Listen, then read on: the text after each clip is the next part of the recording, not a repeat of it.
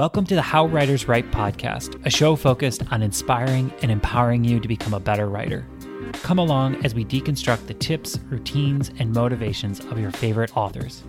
In the end, it's all about getting your story onto the page.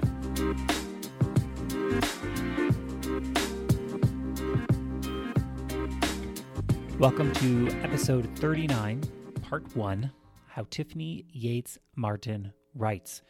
Or is it edits?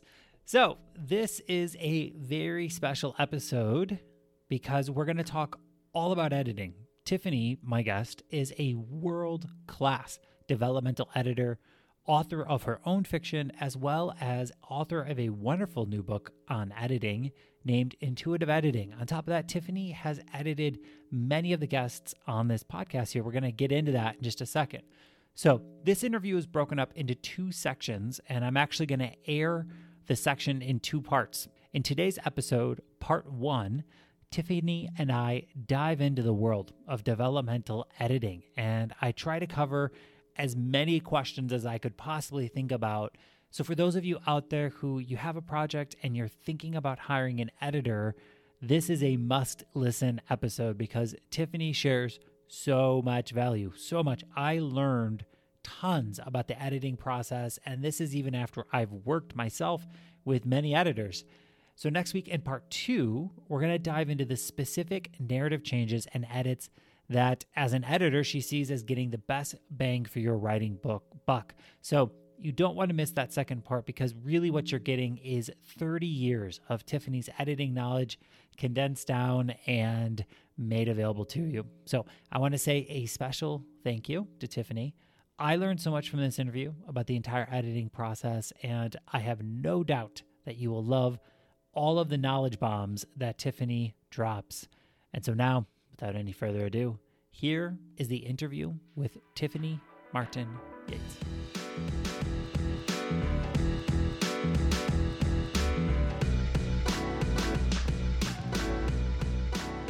Welcome to the How Writers Write podcast.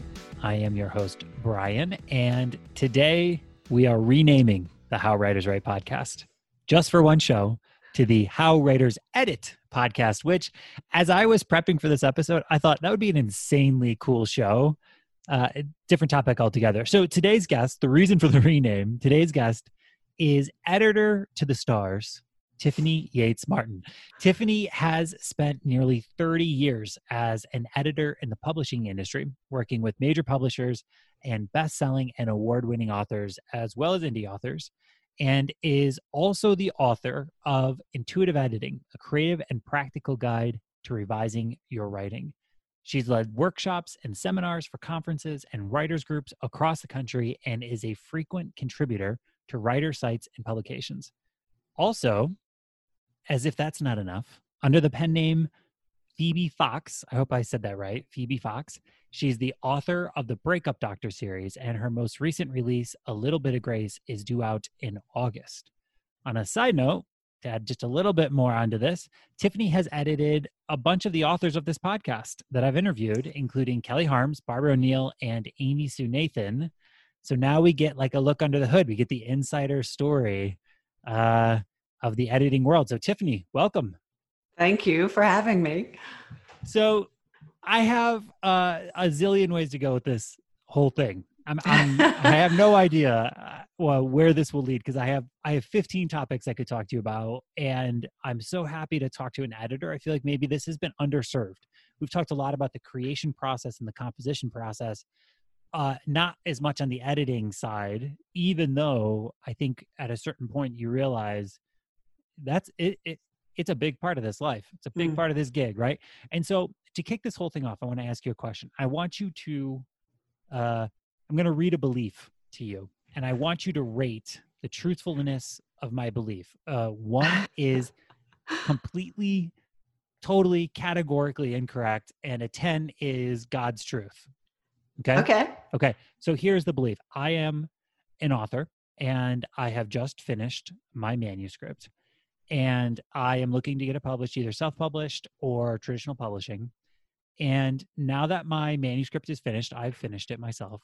I should expect my manuscript to sail through the publishing process unchanged, earning broad praise, and it will largely be in the form in which I think it is completed in.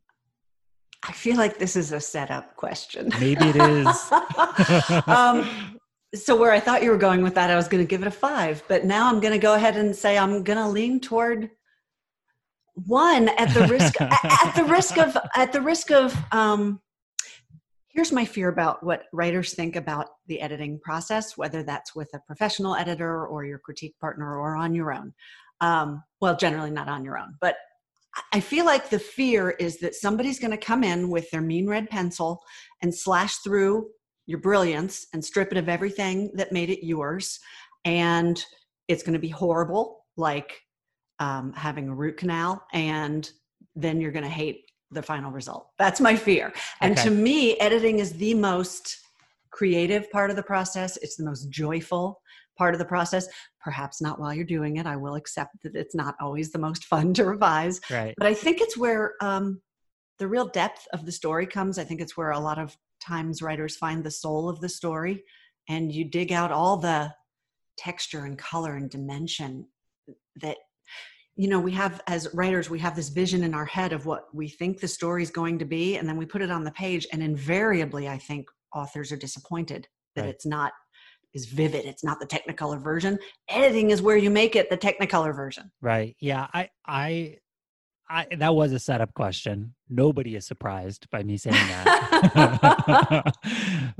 And the reason I set it up is for 2 reasons. The first one is I think that there's a belief that the author or the writer, I should say the writer does all of the work that goes into a book being published. And so saying another way, the writer is the one who sits down by themselves and writes it all, edits it all, and then somebody else somewhere just takes it and puts the book into print.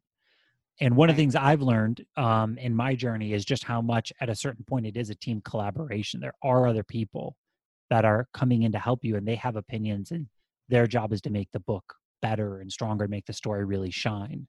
And I wanted to highlight that with obviously a ridiculous statement, but just to show that like it is not a one-person show when you're talking about getting a book to come to life. It really isn't.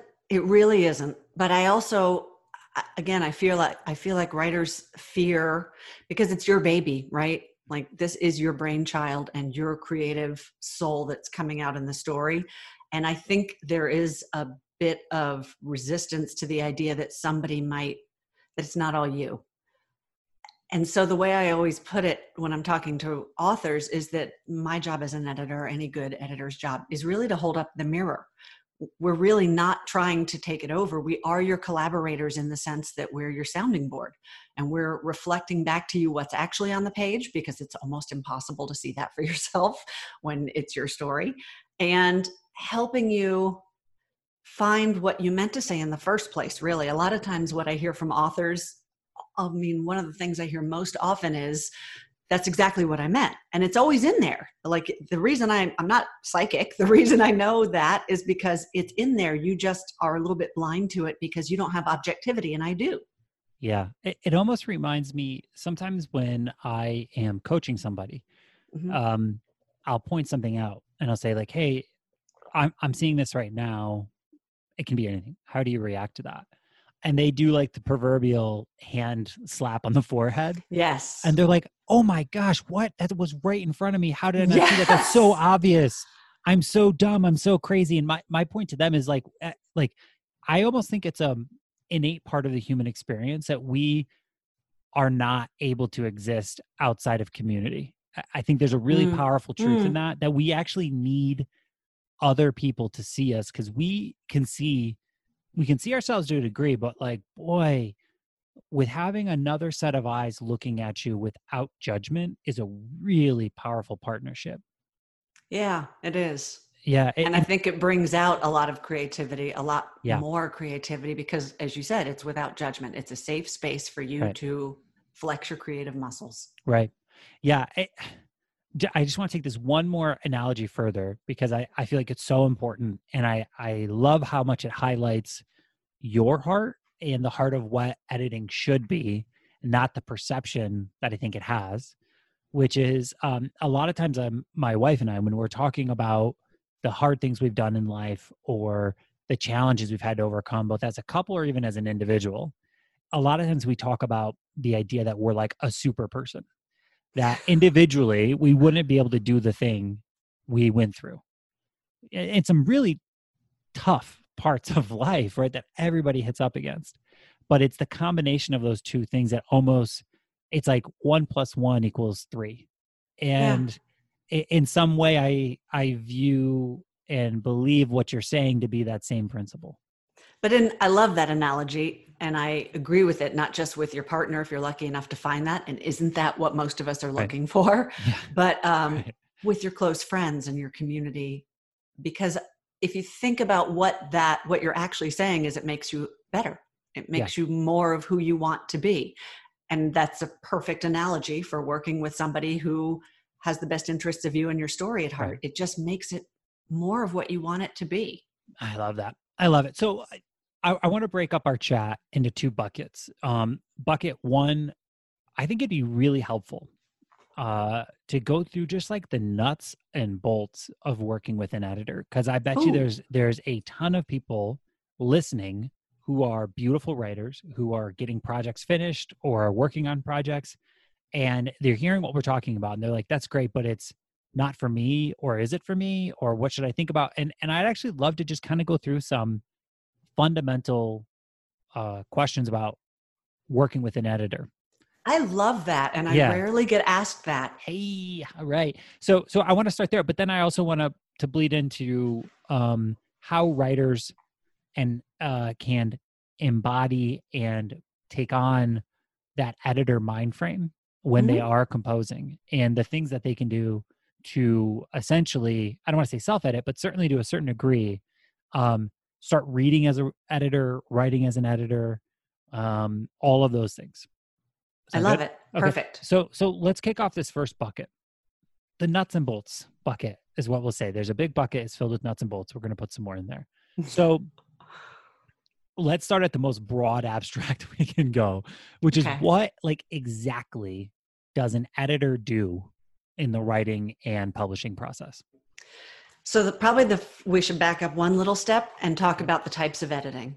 Oh, that was Uh, my next question. Okay, let's can I reverse it can then. I start with it then? Because I You think you have to. freestyle. Yeah, Okay, freestyle. cool. Let's do it.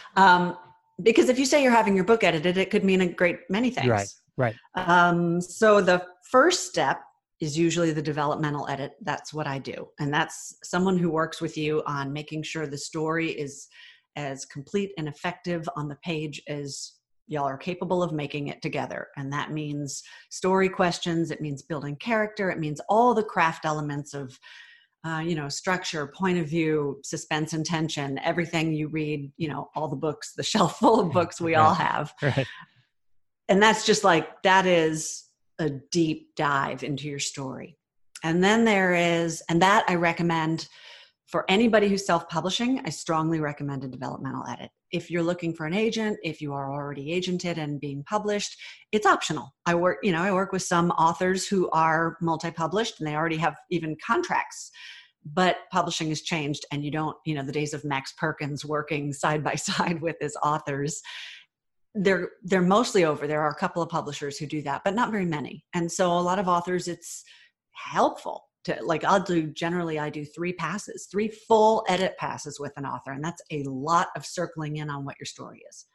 And so let me pause you just for 1 second, because when you say you do 3 full passes, you mean you are going through the manuscript 3 times and specifically focusing on the characters and the voice and dialogue and all of the pieces of the story that could be tightened up and strengthened. The way that I usually do it, I start with a cold read. So I actually read it 4 times in that case, because I have to plant my feet in the story and I have to orient myself to the world before I can have any hope of knowing what to do as an editor. And then I go through and I do the really, really deep dive. And with the 3 different, when I'm doing 3 passes with an author, which is how I work with publishers generally, and I prefer to work that way, we start with the big picture stuff. So we'll generally start with what you said, like, the character, plot, stakes, the big suspense and tension, how's momentum, that kind of thing. And then as we go, it's almost like, I always liken it to a sculptor. first you rough out the shape. And then once you have it, you just go over and over and over it until you have the David. So we get into progressively finer passes. And by the last one, we're really looking at little micro stuff like line editing, which is another type of editing, which is often part of a developmental edit, but doesn't have to be. The other thing, quick digression. The annoying thing about these terms is that if you ask a dozen people, you're liable to get at least a half a dozen different definitions of each of these. Right. Mine are right. Just kidding. Right. Well, we're just going to go with yours on this show. This is now gospel for it's how writers edit. Writers edit. So a line edit, in my view, is when I'm looking at the actual prose and I'm helping. It's not a copy edit. A copy edit is like spelling and grammar and punctuation and continuity and consistency and fact checking and that kind of thing. A line edit is looking at the actual prose and saying, this would be maybe more effective if we tightened it up, or this is a redundant thought. You've already said the same thing in a different way up here, or, this is a wordy way of saying something, or you've used the word, abashed 15 times. Maybe we should adjust that. And then and then that's it for me. And then it goes on to copy editing after the author's finalized it. And this is in the publishing world. This is also stuff you can do on your own. Copy editing also, if you're self-publishing, I strongly recommend it because you are competing with everything that is published by every publisher everywhere. And you need to be competitive, which means readers, if they see a bunch of typos and improper grammar, they will disengage from your story no matter how good it is. Yeah, let's pause for a second there too, because you said a word that I want to clarify. What do you mean when you say be competitive? That's a good question. I mean that so if you get on Amazon or a bookshop or wherever you buy your books and you look for something to read, you're browsing the virtual shelves, I think something like, how many millions of books are listed now? Many. Yeah. I mean, it's really an insane number. And the number that gets published every day is crazy. Right. If you want to, and by compete with that, I don't mean the literal meaning of it. I mean, if you want to be seen as on the same level, if you want to be taken as seriously as anything published by the Big Five or any other publisher, you better look like them. You better be top quality. Is it in a sense fulfilling the reader's expectation of quality? Mm-hmm. That's a good way to put it. Would that be a way to put it? Here's the thing. It's like, okay, why don't you go to work dressed like we're all dressed right now in quarantine? Because what are you talking about? I'm wearing a hoodie. What do you mean? Okay, we work from home, but normal people, if you go to an office, why don't you wear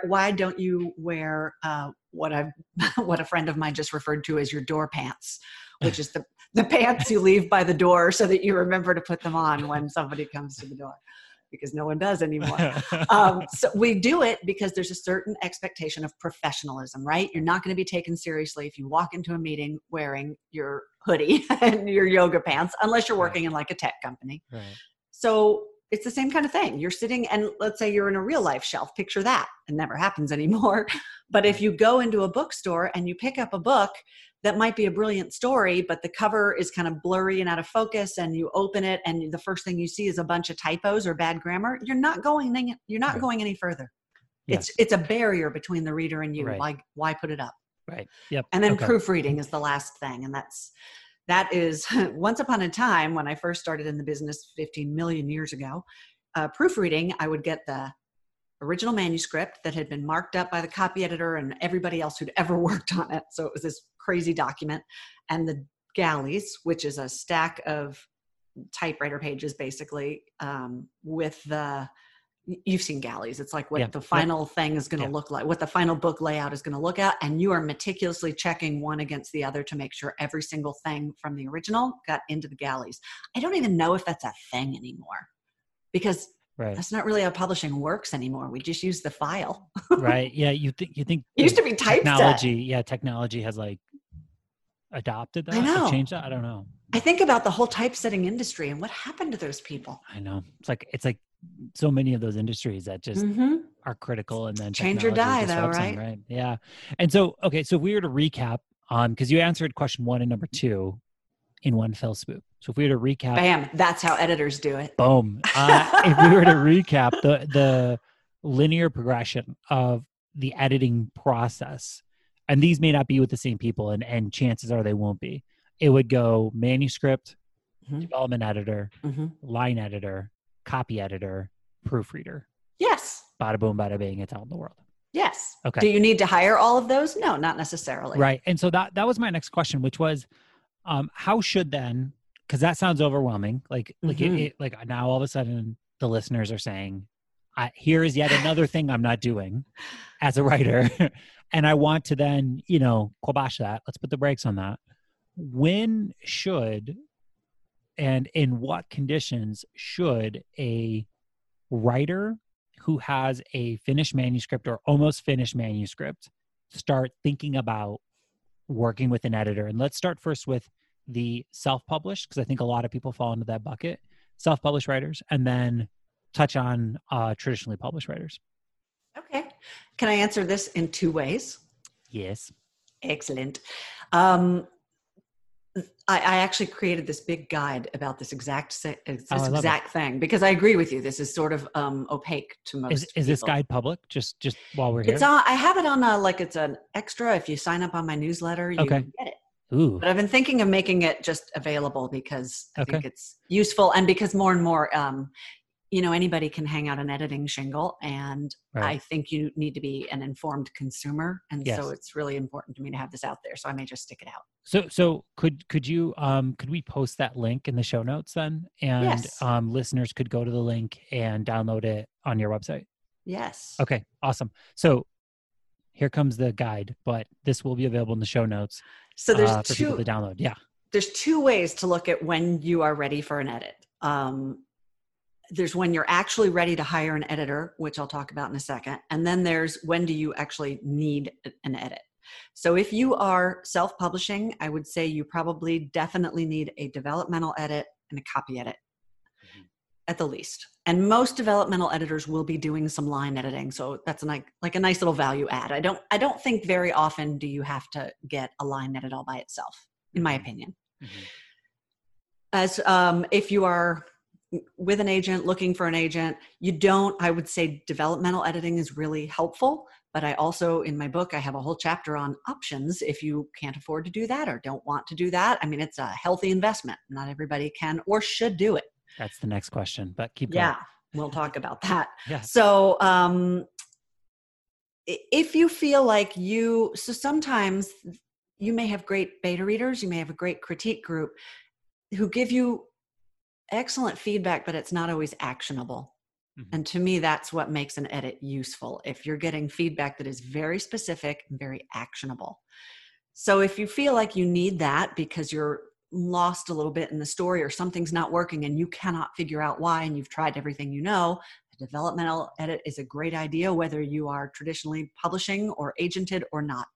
If you are looking for an agent, I strongly think it's a good idea because it will make you just as tight and polished as you can be. And, you got to get off the slush pile and you get one chance to impress each agent. Right. Yep. Okay. And so if we had to ballpark, and I'm not talking like the 20% on either side, but like if we were talking about the 80% cost range of working with a developmental editor,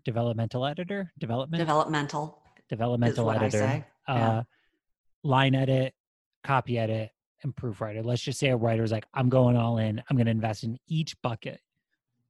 What should a writer expect to pay for a good, not exorbitant, but good? And I know I can already see you that you don't want to give a price, but no, I don't mind at all giving a price, but wait till you hear my answer. Let me say it this way. I know the answer is almost always, it varies. That is exactly. I know. But if you had to give a rough number for each one of those, I can do that. And you are forced to on the How Writers Edit podcast, approximately. Which apparently I am.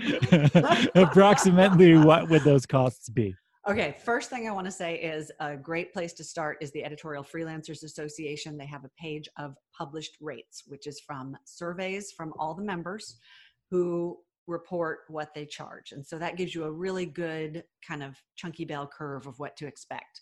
And you will find it is all over the map. Mm-hmm. I would say mid-range for a good experienced and again, a lot of us charge by the hour or by the word. I charge by the word because I think it's the most fair for authors, and a lot of people do. So it also is going to depend on the length of your work, and it's also, frankly, going to depend on the state that it's in. Right. So let's just put everything in the middle of the ballpark. I would say it's probably, let's say you have an 80,000 word manuscript, about average, and for a good developmental edit, you can probably plan to spend at least $3,000 on that. Okay. And anywhere up to maybe as high as, if you're doing multiple pass edits, as high as 6, sometimes maybe even 7. Okay. If it goes much farther beyond that, and there are editors who charge it, I'm a big fan of saying walk away, because while it's an incredibly valuable service, you don't want to mortgage your life for it. I mean, if you have all the discretionary income in the world, go for it, I guess. But I don't know why you would. Right. And then copy editing, gosh, it's been a long time since I did it, but I think going rates are somewhere around maybe 35 to 50 an hour right now. And I think one of the nice things about the rate page I just told you about is that it also has an hourly average of how fast most editors work. And I think for that, it's 5 to 10 pages an hour. Okay. So you can rough that out. Proofreading, I'm not as familiar with anymore. So I would say add on another maybe 5 to 100 to 1,000 for that. And then that's all. Okay. But really you don't need the copy edit or the proofread unless you are self-publishing. Right. That is something that will get attended to in the traditional publishing Absolutely. model. Right. Yeah. But if you are line editing or copy editing, having those extra set of eyes I agree with you wholehearted. If you spend years on a book or years learning and a long time on a book, like even if it's not, years on one project, but like this is a marathon. A lot of us have been writing for a long time, decades or many years, just to get to the finish line and have an obvious typo that you didn't see on the first page and somebody puts it down. That's a tragedy. Yeah. And so I agree with you that if you can afford it, there is huge value in this whole process. As somebody is thinking about this, then if they're like, okay, this sounds good. I think I want to engage with a service like this. Like, where would you, if you were a writer and you weren't, developmental editor to the stars, how would you go about finding a developmental editor or a copy editor or line editor? These are the best questions. Okay, this is in my guide again that I spell it out. Saying. It's just I want to get really specific for people so that they're like, oh, okay, this is really actionable. I can do something with this information. Yeah. This is brilliant question. So where would you find them? I have in the guide, I have a list of very specific organizations. So the problem is that there is no official governing body for this. Mm-hmm. So in fact, even the Editorial Freelancers Association, all you do is send them your money and you're a member, boom, you're an editor. So, and Readsy is the same way. Readsy is a great place to look, but it's a clearinghouse for people who are listing their credits, and that's great. So it's really on you. If you were buying a car or a mattress, you would do your due diligence. Do it for an editor too. But there are some good, reputable places to look. There's like the New York Book Editors. There's some like co-ops full of editors. I think Australia and the UK and Canada, I think, each have like an official editor umbrella organization. It's a great place to start. But again, even if you go to them, then it's on you to vet that editor. And vetting can look like a lot of different things. I put in the guides questions you can ask, things to look for. I always advise, do not hire an editor without a sample edit, because they need to see if they're a good. Okay, here's another reason to run away. If an editor tells you, if you say, well, what genres do you edit in? And they go, oh, all the genres, run away. It would be like me asking you what you write and you say the same thing. Of course you don't, right? It's impossible. None of us can be that. I mean, you'd have to be a savant to be that good in all the genres. Good editors know what they're good at. And it's generally a handful of genres. So Okay. that's the first thing to look for. And then you look at their resume and are they legit credits? And by legit, I don't mean it necessarily has to have been traditionally published, but are these people, you don't want someone who, a newspaper editor is not necessarily going to be useful to you Right. with your novel. A college professor is not necessarily going to be useful to you. So you want someone who works in full length, either fiction or nonfiction, in your genre. You want to know that they have a track record. Ideally, you'd like to see and or talk to some people who've worked with them. You want to know the sample edit is important because A, you need to know if they're a good fit. B, this is the most weirdly intimate, impersonal relationship you'll ever have. Oh, totally.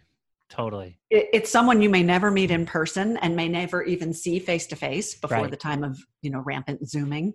But nonetheless, it feels like they know you inside and out. Yeah. They look into your soul. They look into your soul, no lie. Yeah. And so they better get you, right? They better Yeah. get your story. If they're coming in and they don't get your vision and they want you to go in another direction that is not organic to what you're trying to do, that's not the editor for you. Doesn't mean they're a bad editor.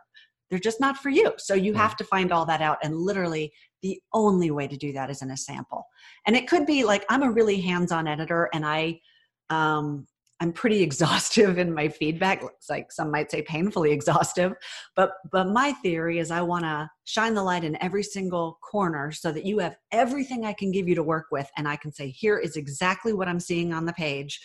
Do with this what you will, right? It's up to you. Mm-hmm. But that could be too much for some authors. It's a really personal thing. So you may want someone who doesn't work like that.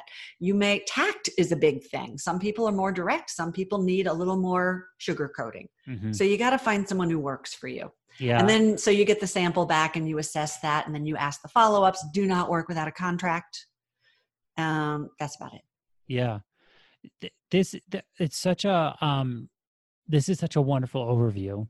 I wish I had heard this. So in our prep call for this interview, I had shared that I've had not great experiences with some editors, and I went back and I went through that. Like I wanted to, sometimes you remember stuff and you don't remember correctly, Yeah. And like so childbirth. Yeah, right.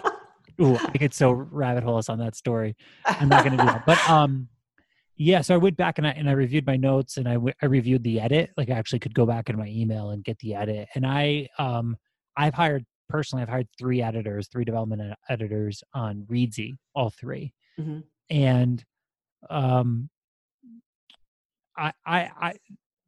I in no way will say it was a bad experience, and in no way would I say it was like a good experience. I'm not sure how much was usable that came out of it. Oof. And the edits were, some of them, actually, that's not fair. Some of them were really bad. There's one that was awful. So I'll just say that, but not naming names.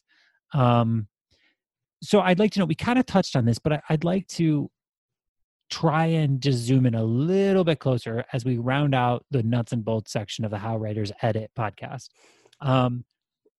I wish I had known maybe like 3 to 5 red flags or questions that I need to look for, because all 3 of the editors I hired had wonderful resumes, pretty good reviews. But as you said, there's no governing body. There's no one to stamp quality when it comes to the development editing. And it very much is like what one writer can try and ascertain about the editor is kind of right. the best thing. You kind of play detective a little bit. There's not like an Amazon. I don't know. Maybe Reedsy has more of it, but there's not like 1,000 Amazon reviews for an editor on Reedsy. It's funny. My husband was just saying we need to create editor Yelp. Yeah, exactly. Yes. Yeah, and I had thought Reedsy would be that. I'm not sure if they have. Like I said, it's been a couple of years since I've used. They do have testimonials on there from clients, I think. Okay. But again, that's blind, just like Yelp is blind. You don't know. You don't know if this is someone either with an axe to grind or who's BFFs with the editor. It's really hard to find out. This brings us actually back, circles us back to somewhere I wish I had gone and didn't. So one of the best ways to find an editor that you might want to work with is from word of mouth, authors that you know.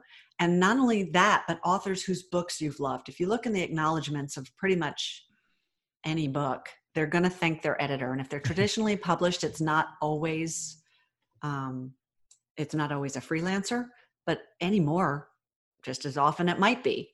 And certainly most self-published books who have any self-published book probably that has an editor is going to have had a freelance editor. And so that's a great way. Ask your writing community who they like, see who the buzz is about, who they're talking about. I'm a member of the Women's Fiction Writers Association. They have a Facebook, private Facebook page where you can get on there and you can ask questions if you have resources for something like that. Right. That's great. Right. Yeah. Yeah. What was the second part of your question? I wanted to know, like, what are some what are like the 3 to 5, if you were a writer and you were not a development editor and but you know everything you know, fun. How would you interview, like, specifically, like, what are the 3 to 5 questions that you would be looking to have answered before you hired one? The stuff I just talked about, the sort of technical stuff, what's your genre? How do you like to work is something I would ask. But you asked about red flags. I think that's really interesting because I do think there are some. And my biggest one is an editor, no matter what, should treat you and your work with respect. And I have heard some horror stories about, I don't know how I want to say this, like little Napoleonic complexes sometimes, because editing is a bit, and this is going to sound wrong, it's a bit powerful because you are taking somebody's work and from on high, you are reporting back on what you see and what you might suggest. So I think there can be the tendency to, especially after you've done maybe dozens or hundreds of manuscripts, to say, I know best. But you don't. It's not your story. And so I have heard horror stories where editors speak to and about authors and their work in a way that I find to be incredibly destructive. We don't exist without authors. So as far as I'm concerned, y'all are God. And frankly, you are God because it's your story, and an editor can suggest all day, but ultimately it's up to you what feels right for your story. And I say that in every editorial letter I write. Take what works, toss what doesn't. I'm giving you everything I got, but it doesn't mean it's not prescriptive. It's for you to decide what is best. I'm holding up the mirror. So respect would be a huge one. Tact, and more so than tact, I would say a positive and constructive approach would be a huge one. It's really easy to say this isn't working, but what do you do with that as a writer? So, and frankly, this isn't working is a really subjective thing to say, because what do you know? You're one person. Yeah, you're an editor and you may have worked in the industry for a long time, but you're still a human being with preferences, and it may not work to you and it may hit somebody else absolutely perfect. So you might say something like, this doesn't feel as effective as it could be. Here's why. And here are a couple of ways you could address that. Not specific ways, just saying, maybe show us a little more clearly what her reasoning is for saying this. So it's always back in the author's lap. And that's part of it too. Like, are they telling you what to do, or are they asking you the right questions so that you can figure out what you need to do for your story? Yep. Okay. This is perfect. And it's you keep giving me perfect transitions to the next question. So I appreciate your unforeseen transition. It's called intuitive editing. Yeah, your intuitive transition guidance for me. My last question for you is, okay, so we've gone through the whole process. We know the red flags. We know how much about we're going to pay, and we have a good sense of maybe where we can find one. I'm still a little question mark on that one, but there are places where we can go to find editors. Go to my guide, because I have a list of maybe 15 or more places. Yeah, we're about to blow up your email list right now. The last question is okay, so I've paid the money, I've got this person, I love them, and they have edited my manuscript. What should I expect back? What do I get from a development? Ooh, you ask such good questions that seem so obvious to someone who's done it, but you're right. How on earth would you know this? So what you will get back from me, and probably most editors, is a developmental or an editorial letter, which is, as one of my authors put it, about 5 to 10 pages of head explosion. And that is the big picture overview. When I'm writing it, it's here's what I see overall. Here are the areas, here's what's working really great, because frankly, it's equally important to point out what's working great. Because if you don't, it's easy for an author to think, oh my God, it all sucks. it never all sucks. There's always just points that could be more effective if they were shored up. And that's what an editor's pointing out. But you also need to know what's working really well. So it'll point out that. I'll break it down into topics. Like I'll say, okay, the main things I'm seeing here are that the character arcs aren't as clear as they could be. I'm not sure of the central story question, and stakes don't feel as high as they could be. And that's just a random sampling. I might say anything. Yep. And then I'll go through, and under each of those topics, I'll elaborate, maybe ad nauseum. But I want to be really, like I said, I want to be really clear and just say, this is your best chance to see your manuscript from the outside. And so I want to give you that as clearly as I possibly can. And then in addition to that, you'll get your manuscript back with embedded comments, hundreds and hundreds of embedded comments. And those are meant to build on and clarify everything in the editorial letter. So if I said something like, stakes don't feel as high around her relationship with her husband as might be effective for us to really deeply invest in the marriage. Then when you go into the manuscript and you find the embedded notes, I would say, here's a place where it feels like she's a little bit indifferent to him. And, maybe you could show us what she's feeling here. Or, is there a reason that we're not seeing any of his reactions? Or, like I said, it's always phrased in questions because I want you to consider these things and find out what works best for your story. Yep. That's all you get, but it's a lot. I mean, as you're talking about that, I think there's probably a lot of people listening who will think that sounds absolutely majestic. It's majestic. It's a roadmap. Yeah. It's the clearest roadmap to your story. Right. And I think I'm going to just tangent for 1 second, which is I think for the writers out there, Tiffany has done such a good job of, and you can tell as we're talking here, her thoughtfulness in the editing process and the amount that she takes into account the feelings and state of the writer, knowing that like as writers, we've maybe sat for years alone working on this, and then somebody gets it and makes some comments that we might be like, I don't agree with that or whatever. Maybe we think they don't understand our genius. And so what I want to do is for those people out there who may potentially be looking at development editor, is to encourage you to, whenever you get edits like this, is to accept them with grace. You don't have to take any edits, and the story is still your story.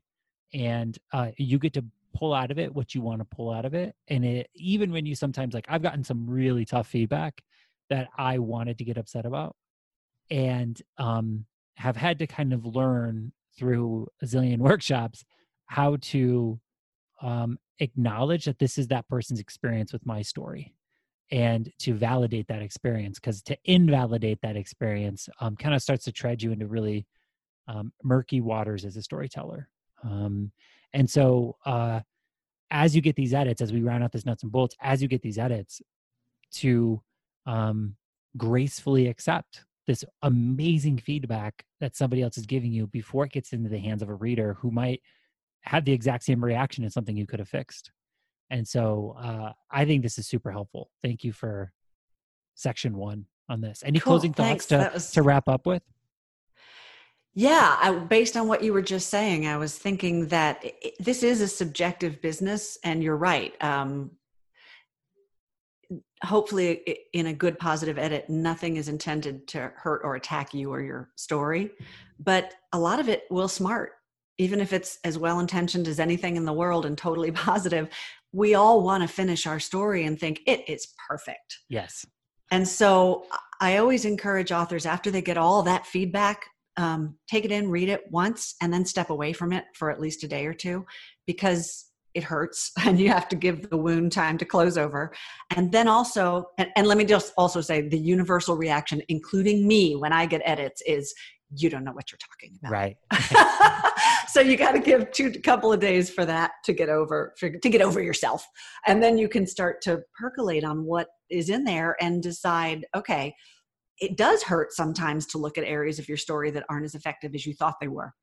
But that's also where that magic that I talked about happens, when you really dig in deep and go, okay, I didn't get it on the first time at bat, but you know what? In no other area of life do we expect to, I don't think. Mm-hmm. If you wanted to play violin, you would understand you might have to rehearse for Mm-hmm. hundreds and hundreds of hours. If you were going to be a doctor, you don't get to start on people. You start on cadavers. It's the same thing. Sometimes you have to just keep swinging. Yeah. But you'll get there. Yeah. And I think while we're on this topic, as we were just discussing it, it brought me back to some of the other topics that we've discussed, which is making sure in this writing life, you really thought through your North Star. Because if your goal in this whole thing is to look super smart and to have people congratulate you on how smart and how prolific and how amazing of a writer you are, this is going to hurt. It's going to hurt. If your North Star is to tell a beautiful story and to get a story from your heart onto the page, this is a unbelievably amazing process because it will only help you do that. And I think a lot of times when it hurts, it's the ego being like, well, no, I'm blah, blah, blah. Yeah. It's this ego speaking that doesn't like to feel like we are these majestic creatures that we believe we are on the inside, And so having that North Star defined before you go into this process, I think would probably really help too. Because if you look at the development editor as someone here to help you, like the Gandalf to help you get this story even more tight, then it's a beautiful thing, as opposed to somebody who might insult your intelligence and quality of storytelling. That's probably not going to end well.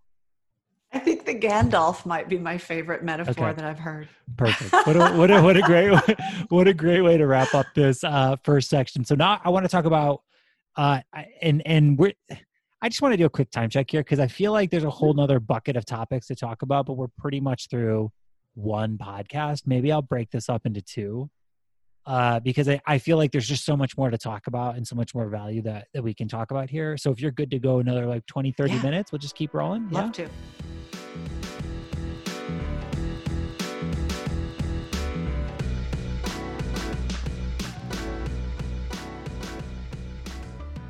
Thank you again to Tiffany for her time, and stay tuned next week for part 2. If you haven't yet, I say this every week, please go rate and review our wonderful little podcast here. It helps so much. It helps spread the word, helps give us feedback, and it just means the world to me. Also, check us out on social media, Instagram, Twitter, Facebook, Pinterest, wherever you might be. Lastly, thank you so much for listening, and I hope you have a wonderful week of writing.